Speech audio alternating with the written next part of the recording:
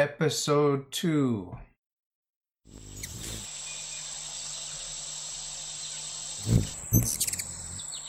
Coming to you live from Montreal, Quebec, Canada.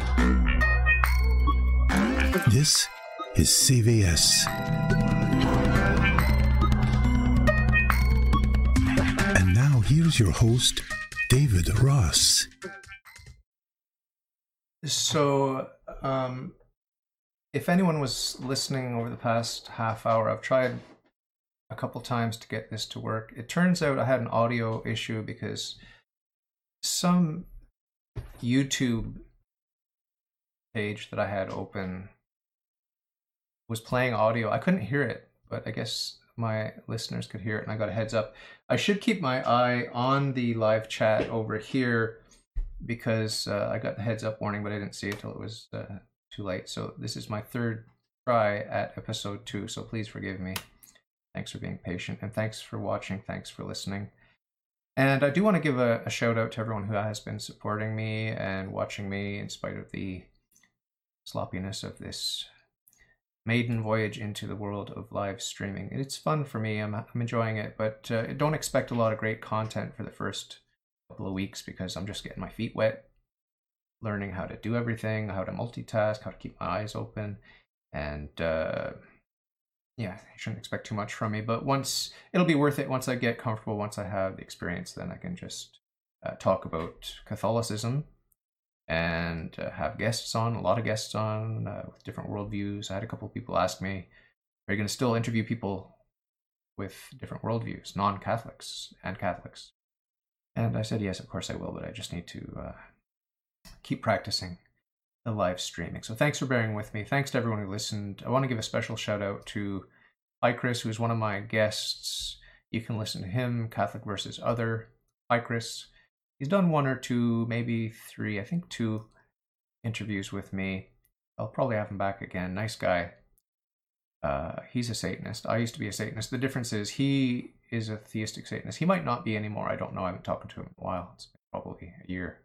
But I was an atheistic Satanist, so quite a big difference. The atheistic Satanists are what I consider the real Satanists.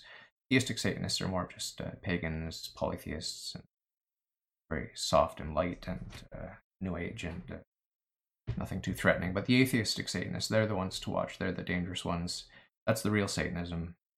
And so close and yet so far. There's so many similarities between atheistic Satanism and Catholicism. It was a very short leap to go from atheistic Satanism to Catholicism, right down to their motto of the law of Thelema, Crowley's law of Thelema. I think it was Crowley who came up with that, do what thou wilt.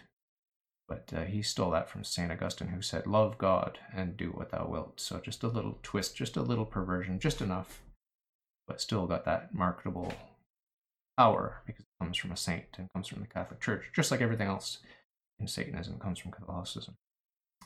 But I see Mikhail Jose Alta saying hi, so I'm keeping my eye now on the chat. I can't type because I'm just going to completely lose my concentration. But thanks for being there. And I want to give a very special shout out to Connor Norris. I don't know if you're listening, Connor, but I really appreciate it. You became a patron on Patreon. You're supporting the work that I do. I can't for the life of me figure out why you like it or why you support it, but I'm glad that you chose to do that. I really appreciate it. I thank you for that. You're a sweet guy. Even if you didn't support me financially, you're a very sweet guy, and I look forward to having you back on the live stream. We can chat more about your worldview and mine, and it's all very cordial and friendly.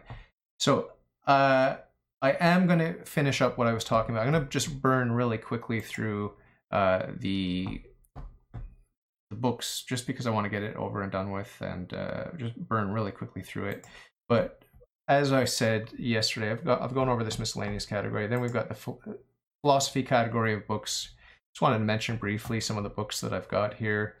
A Story of a Great Medieval Book. That's Peter Lombard's Sentences. If you've read Western philosophy at all, you know you've encountered this. It's a great turning point, and it's a great landmark, I should say, in history of Western philosophy. I haven't read it yet, but I'm looking forward to it. I think The Sentences is a collection of writings by St. Augustine and perhaps others. really looking forward to that. Coffeehouse Compatibilism, wasn't crazy about it. I was just trying to learn about compatibilism. Sophie's World, someone recommended to me, one of my guests, and it was okay, just a little bit too light and fictional for my taste, but touches on the history of philosophy quite a bit, especially Socrates and so on. René Descartes, of course, I've got a couple of books by him. Discourse on Method is the one that actually brought me into monotheism. So I owe him a great debt of gratitude. But that central idea, I think, therefore I am, is really the only thing that moved me, and that comes straight from St. Augustine. So, and, you know, my friends at the Colby Center and at Foundations Restored have a lot to say about Descartes. None of it very good. They link him very strongly with the myth of evolution, working together with the ideas of Darwin and others. So that's obviously not a great thing for our society at large and for the church in particular, which is buying into the myth of evolution. And speaking of evolution, my friend Kevin Mark sent me an interesting link to, well, a couple of links to a couple of C.S. Lewis quotations put to animation. So there's a really colorful animation that's done, and it illustrates the words and the ideas of C.S. Lewis having to do with the myth of evolution. I'm going to put the links in the description or in the comments below this. But really, really interesting, very pithy and insightful, and it debunks the myth of evolution, I think, pretty handily. Back over to my books here in the Popes and the Papacy category. I've got The Popes and Science, haven't read it. Introduction to Christianity, this is by then Cardinal Joseph Ratzinger. Looking forward to that. I always loved our German Shepherd. The Gift of Infallibility, I'm interested in that, but I haven't read it. Here's one about Rodrigo Borgia, otherwise known as Pope Alexander VI. I got it because a lot of people critique Pope Francis and they compare him to the bad popes. I think it's ridiculous, but I owe the Vicar of Christ my loyalty and my love and my respect, and he has the charism of infallibility, and he's guided by the Holy Spirit to teach the faith, the morals of the church. So I have to respect him and I have to submit to him, and I have to give him the benefit of the doubt.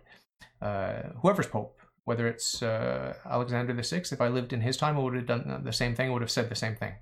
We have to respect the man who is holding the keys, the God-given keys to the ark. If you're outside the ark, you're doomed, so get in. Here's that book on St. Peter Canisius that I mentioned yesterday in yesterday's episode. And the same thing, I mentioned this one yesterday, Pope Pius X, that book, haven't read it yet. Another book on infallibility and On Heaven and Earth. This book I got in just so that I could search it and find one particular quote that was relevant to a case of Father Grassi in Argentina, when then Archbishop of Argentina, Bergoglio, was involved in some sort of controversy. They felt, some people felt, his enemies felt, that he was strong-arming the legal system, or trying to influence the judge by hiring a lawyer to defend this priest who is accused of pedophilia. And I've looked into the case. It's pretty clear to me that he's innocent. I did a Meta episode on it. If you're interested, check it out. That's CBS Meta and Father Grassi. Those are the keywords you can use to find it on my YouTube channel. Really interesting, and I believe Pope Francis is innocent in that whole affair, and I believe that Father Grassi is innocent. I truly believe that. I could be wrong, but I did get his lawyer. I contacted Father Grassi's lawyer, and he sent me quite a strong statement clarifying in Spanish, but I translated it, and I had it verified, my translation verified, and a pretty strong defense of Father Grassi. So in any case, God only knows. But moving on now to prayer, we've got the Catechism of Mental Prayer. Looks good, haven't read it. General Catholic Devotions. I don't know it, haven't read it, looking forward to it. The Examen Prayer, this is a big one. This is one that I have read, and every night before I go to bed, as I'm laying in bed actually, I pray the Examen Prayer. I do my own version of it. It's a short version looking at what graces I've received, what sins I've committed. And I mean, I'm examining my conscience at many times throughout the day, including during the Rosary. Every evening when I pray the Rosary, I examine my conscience, going through the 10 Commandments. But the Examen Prayer is a very particular Ignatian spirituality. And I've had two priests today. Today alone, I had two priests offer me to do Ignatian spirituality and to guide me through the Ignatian spirituality. So I'm a big fan of the Jesuits. I know they're hated by especially those on the right. But I like them because I love St. Ignatius of Loyola. And yeah, so one of the priests that offered to coach me was my parish priest, and another one, and I spoke to him today, and then I went and had Mass. I tried to celebrate or participate in the Mass at the Newman Center, which is a Catholic student center at McGill University here in Montreal. And it turned out that the former director of the Newman Center, Father Jerry Westfall, he is no longer the director, but he just happened to be filling in as a favor for the director who was absent. So I chatted with him a little bit, and we talked about a common friend we have in Chicago, because he's from Detroit. He's a German, but he's from Detroit, and he's a really good, solid priest.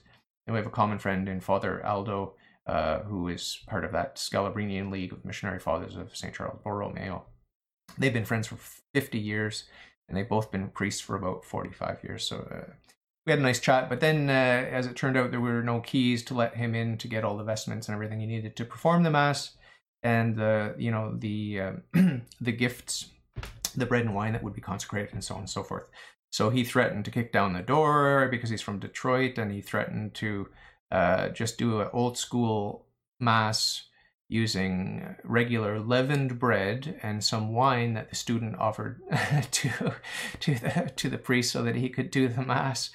But yeah, we were about to do that, and then the keys showed up, and so he got in, he got the stuff he needed, and we celebrated Mass as it should be celebrated. So it was all good. Very powerful homily, very, very excellent atmosphere with the students. There were about 20 students there, all young. There was a choir, a little mini choir, and nice, faithful young people, McGill students, some of them studying computer science, anatomy, different things. And I'm going to bring my Catholic saint cards game there that David Williams turned me on to, that he created. And I'm going to play the saint cards with them and get to know our family in heaven. That's the whole point of the game. So I had an interesting evening at the Newman Center today. But moving on, we've got The Discernment of Spirits. This is another one by the same author, Gallagher. Look forward to reading that one. I haven't read that one yet. The Excellence of the Rosary, Conferences for Devotions in the Honor of the Blessed Virgin Mary. Don't know why I bought that, but I'm definitely interested in the Rosary, so I have to read that someday. The Muslim's Prayer. Not sure why I got that one. I haven't read it yet. Moving on, Facts About Luther. This is in my Protestantism category. Okay, we have a couple of books on Martin Luther here. I've got Joint Declaration on the Doctrine of Justification. This one I've read. The reason I got Facts About Luther is because I talk to Protestants a lot, and they don't really seem to know just how Catholic Luther was in a lot of his doctrinal teachings, and just how dark and evil he was as a person, and how lost he was, and how he indulged in sin. And he said famously, "Sin, and sin boldly," because there's nothing that can once saved, always saved, that sort of thing. In any case, I do admire some aspects of Luther, and I hope and pray he's in heaven. Seems like quite a character, but a dark character in his latter days, that's for sure. And his caricatures and his disparagement of the Pope really is unforgivable. But that's about all I can say for today. We've got, of course, another book on Justification by Faith and Works, and that's by Jimmy Akins, probably pretty popularized version of it. One more category, questionable authors. I've got a book here by Karl Rahner, and about Karl Rahner. So that's gonna have to be it for today. Once again, thanks for listening, and we'll talk soon. God bless.